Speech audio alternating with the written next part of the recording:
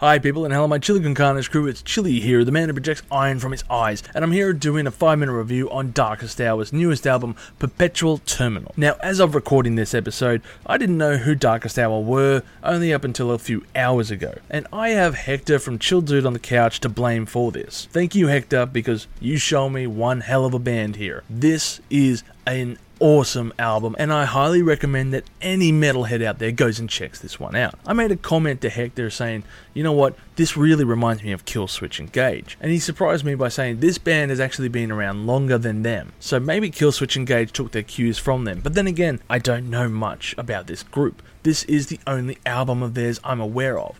And you know what, Hector has also suggested a few other records of theirs that I will be checking out after this review. But the album in question here, Perpetual Terminal, which, correct me if I'm wrong, is their 10th album, is one insane album, and one that I've been replaying constantly all day. It's just mesmerizing, the madness within the melodies here. It's just truly awe-inspiring to hear something that, you know what, is just a great record from start to finish. I don't think there's really any weak points within this album. You know, it's a very short album, just a bit under 42 minutes in runtime with 11 tracks. There really isn't much in the way of, oh, it's going to be a break here, there, or, you know, this is a weak track, I might skip it. There's nothing that I would skip here. And trust me, I've listened to this album 4 or 5 times before doing this recording, so I know it. But if I'm going to go over every piece and say, alright, maybe you should listen to this one, or maybe this one, I would probably start with the other way around here and go from the very last track, Goddess of War, Give Me Something to Die For. One hell of a track to close out the album, and just absolutely powerful and in your face and melodic at the same time. It's one of my favourite tracks here on the record.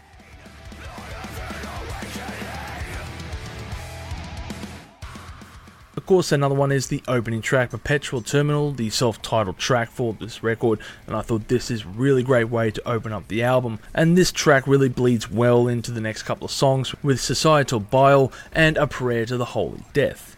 Now, I've got to ask the question here at this point, fans of Darkest Hour, are they fans of Megadeth? Because, you know, I know there is the track In My Darkest Hour, and I just wanted to know, did the band get their name from them? It's happened before in music, so it kind of wouldn't surprise me if that was the case, even though they're not entirely Megadeth sounding. In fact, far from it, if anything. So Darkest Hour is a metalcore band, and it's on full force here with this new album, of course.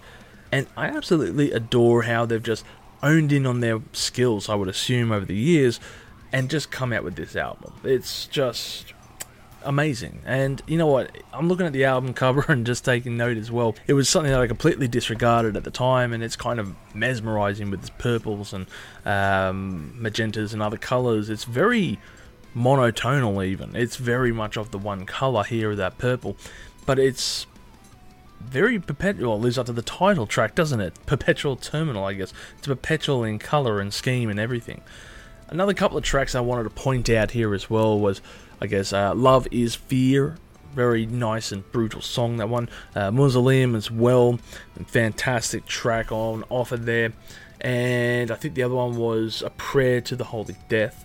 These songs all in particular were amazing, and ones that I just replayed a couple of times more often than the other tracks on offer. Overall, I'm going to give this album a score of 8.5 million chilies on the spicy scale, with my favourite tracks being A Prayer to the Holy Death, Mausoleum, and Goddess of War, Give Me Something to Die For. 2024 is still in its infancy, but I'm going to put it out there and say that this album could make it into the top 10 albums of the year. Mark my words for the end of the year when the video comes up, because yeah, this one has a very strong contention to get into those spots.